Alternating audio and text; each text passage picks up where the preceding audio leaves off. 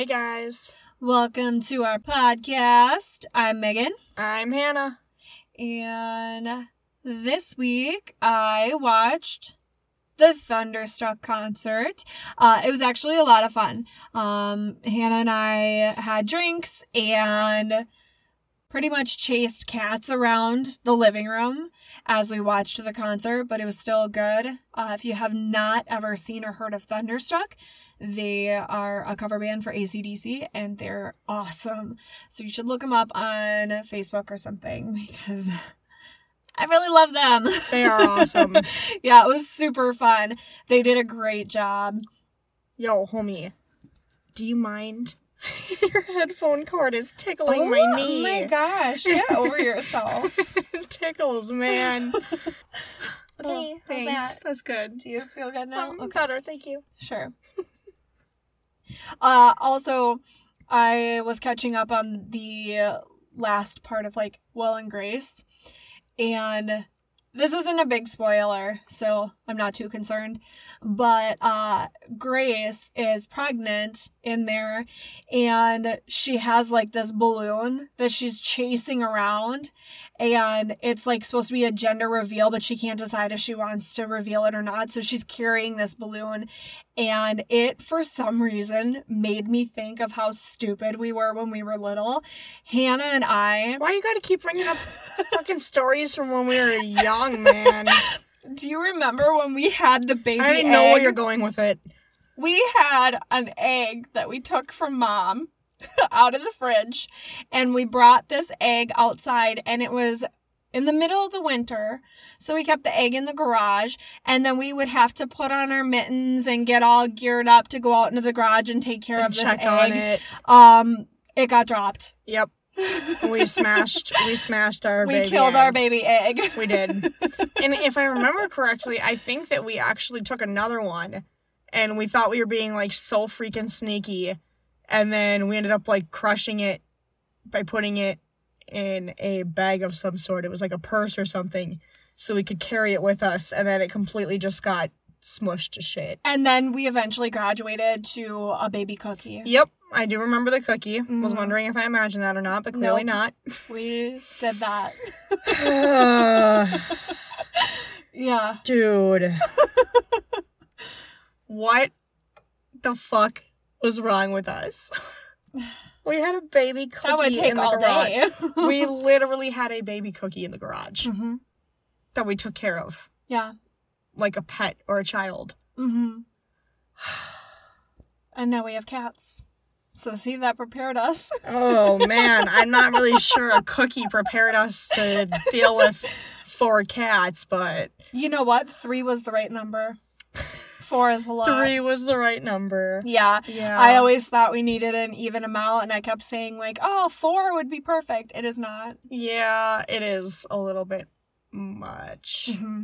Yeah. So anybody that has that amount or more...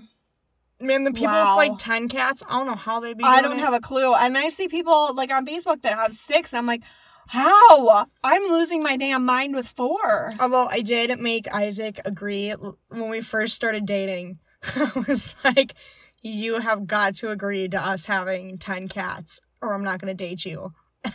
At least 10 at some point, just in case.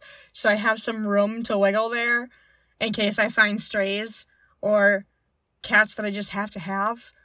I think that number can go down now. Yeah, well, it probably can, but that leaves me wiggle room. Sure. And he eventually agreed to it. He wasn't a huge cat person when we first met, but all it took was a little while with our family. Yeah, I kind of just want to get a fish now. Oh! You take that I'm back. kidding. I love all of them. Yeah, They're just a pain in the ass. Take that back. Like a big ass. Like a big ass. Yeah, not like a little Frankenstein ass. Because he's tiny. Like a Rona ass. A big Rona ass. A big fluffy Rona ass. Yes. Okay, well, have we bored you enough with our cat talk? Oh, man, we always talk about cats. Sorry. But I'm really happy that you explained the whole baby egg thing on your board because I was real concerned there for a minute. Yeah, I've got like a little whiteboard in here and I just jot down notes. And I always read the strangest shit off of it. Yeah.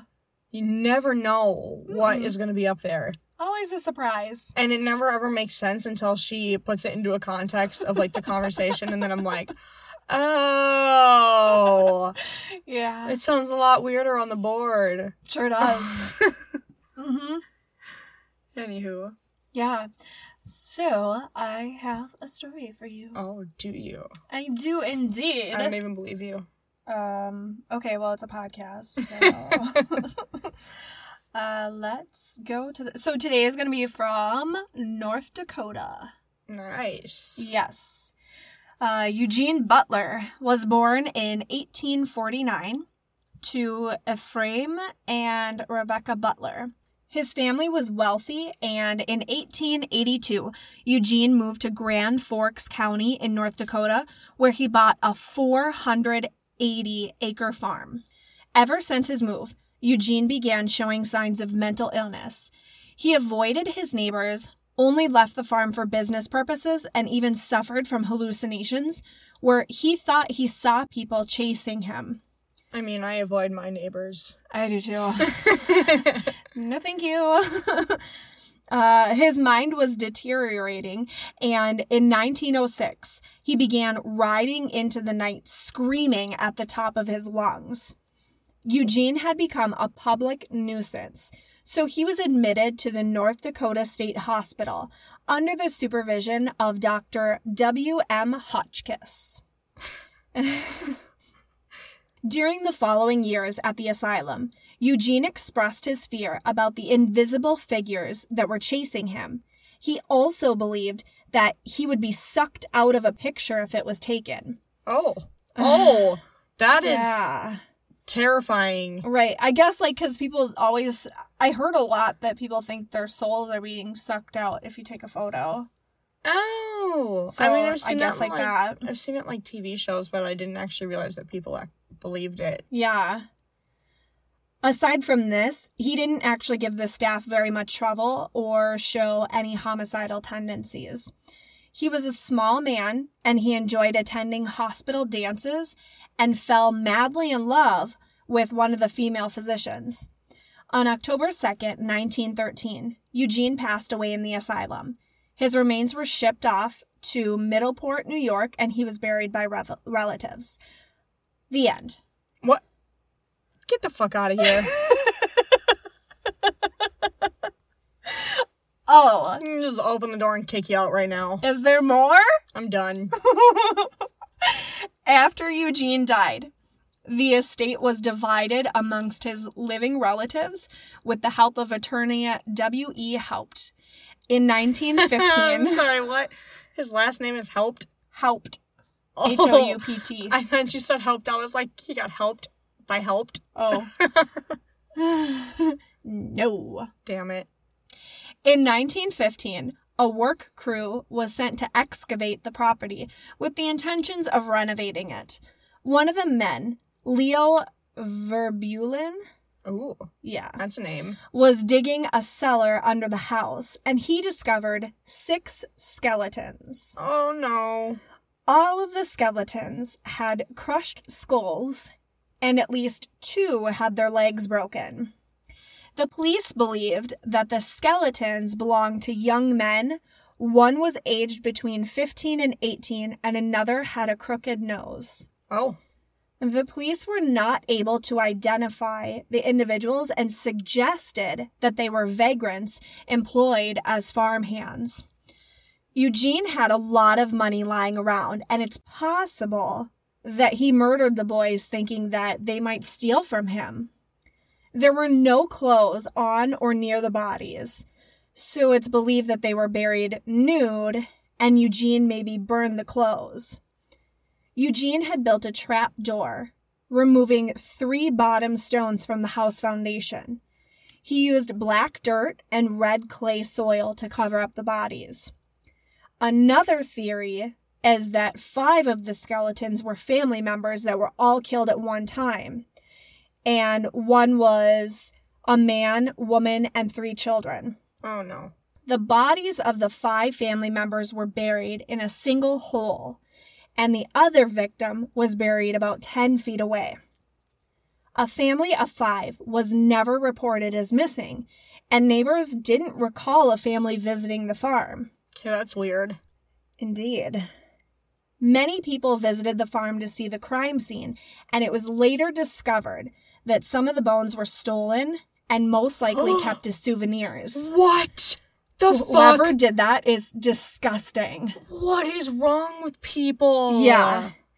So Why? to this day, the victims all remain unidentified, but the stolen bones could be tested with modern technology if anybody would bring them forward.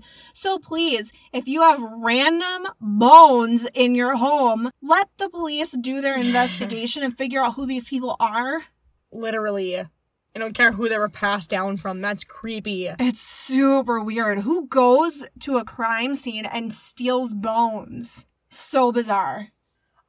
So that was our first story, and it was just super mini, but it was cool. Oh, okay. Yeah, no, I know, that's the end, because Oh. there's nothing.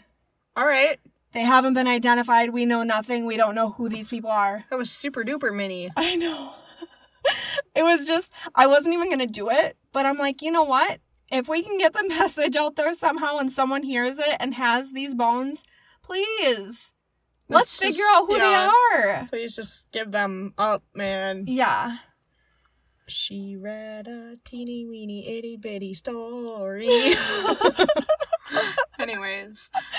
That was gorgeous. Thank you. Have you been practicing that? I really have been.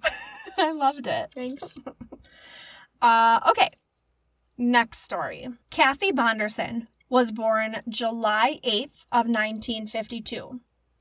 Around 2 a.m. on October 25th, 1987, 35-year-old nurse Kathy Bonderson had an argument with her husband, Robert, about their teenage son, Jamie, who hadn't come home that night. Robert had searched for their son, but was not able to locate him. Kathy was upset because she was late for work at the hospital, but she wanted to search for Jamie first. Kathy went out driving, and about 2:30 a.m., Jamie saw Kathy's car drive by him while he was parked with his girlfriend near a bridge. He ducked out of sight and noticed another vehicle following Kathy. An hour later, Kathy's 1974 Ford Torino was engulfed in flames on a gravel road north of town near a railroad crossing. Well, that's never good news. It's not good news. Her body was inside on the front passenger side. Sheriff Ed Amaris believed the fire started from the front of the car, and Kathy swerved to the right as she approached the railroad crossing and went over the exposed tracks. Then the car went into the ditch and caught on fire, and she was thrown into the passenger side. Fuck. He said it was just a tragic accident. No, I don't think that's possible. That would have been intense, but... Is that the end of this story? How the shit do you get thrown? All the way over into the passenger side. Yeah. Well, there were just too many clues suggesting that it couldn't be the case. During the investigation, it was discovered that Kathy's car keys were found virtually undamaged on the floorboard, even though the interior of the car had melted. There were no tire tracks that showed the car veered off the road. The car was totally burned, but there was no structural damage from the impact. There was also 12 gallons of gasoline in the tank and no damage to the fuel line. This is all real suspicious. Is it? It was soon concluded that the fire had started in several different areas. Kathy's husband, Robert, gave a statement to Highway Patrol, but he was never interviewed as part of the investigation. Kathy's body was exhumed for an autopsy. It suggested that she was killed before the fire was ignited because there wasn't any carbon monoxide in her lungs. Tests were conducted on Kathy's clothes and the carpeting from her car, which revealed traces of gasoline, supporting the theory of arson. A gasoline can was later found near the scene. The autopsy examiner, Almaris, refused to change the status from accident to homicide. Why? That's real suspicious also. Well, he says there's just no evidence of murder. Okay. Yeah, you like that? They just presented how much evidence of it? I mean, they're literally saying that she couldn't have, there was no impact to the car. No, apparently it's just an accident. It all looks like it, right?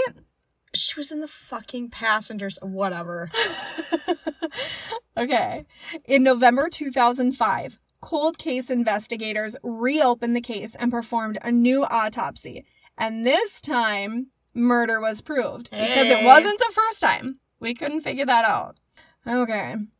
There were injuries on Kathy's neck and throat that were not consistent with the accident. It's believed that the injuries were the cause of death. A press conference was held, and investigators announced that they believe Kathy's husband, Robert Bonderson, murdered her. Nearly 20 years after Kathy was found dead, Robert Bonderson, who was living in Wyoming at this point, was contacted by authorities for an interview. Robert asked to set up the meeting in Billings, Montana. The investigators thought this was odd, but they agreed to the location and ended up speaking with Robert 3 separate times to get the meeting set up. After the police talked to him, he took off and left behind his bank and credit cards. In April 2006, Robert was discovered in a remote cabin in the Montana mountains, and he had taken his own life. It's believed that he initially tried to asphyxiate himself, then shot himself with a handgun. Jeez. Okay. Later, it was discovered that Robert had dated another woman named Nanette a few months prior to Kathy's death. He had taken a $50,000 life insurance policy out on her 2 months prior to her death. Oh, isn't that how it always works? How did we not figure this out earlier? Always with the life insurance policies. Yeah, stop doing that. Jamie, Kathy's son, later admitted on the night of her death, when he saw her car drive by, the driver was Robert. Jamie's girlfriend confirmed this and had actually written about it in her diary. Oh. Yeah. So the case has been closed, and police say had Robert been alive, there is enough evidence and he would have been charged with murder. Holy shit. Yeah. What the heck, man? I know. I mean, I can't with the fact that they originally said that it wasn't murder. Like, it really doesn't make a lot of sense. She was thrown into the passenger side. Yeah. No and impact. No interview for the husband. Yeah. That's bananas to me. No, good point. They just take a statement. Yeah, and just jump over it. Yeah. Yeah, and they're like, oh, okay, everything's good. It's just an accident here, folks. Yeah. Well, again, though, they were already stuck on that, so. Yeah. I don't know. That's weird that. Mm-hmm. I don't know. That's weird. That whole thing is weird. Yeah. It is. Oh, you almost just tried to hold my hand. You, get out of here. She just tried to hold my hand. I didn't try to do that. No. She did. We almost touched index fingers. It was going to be like one of those moments where we slowly touch hands. No. There was nothing happening like that. Okay, well, I'm going to need to get out of this booth. So, thanks for drinking the Kool-Aid with us. Like us on Facebook, tell your friends, subscribe on your podcast app. Bye.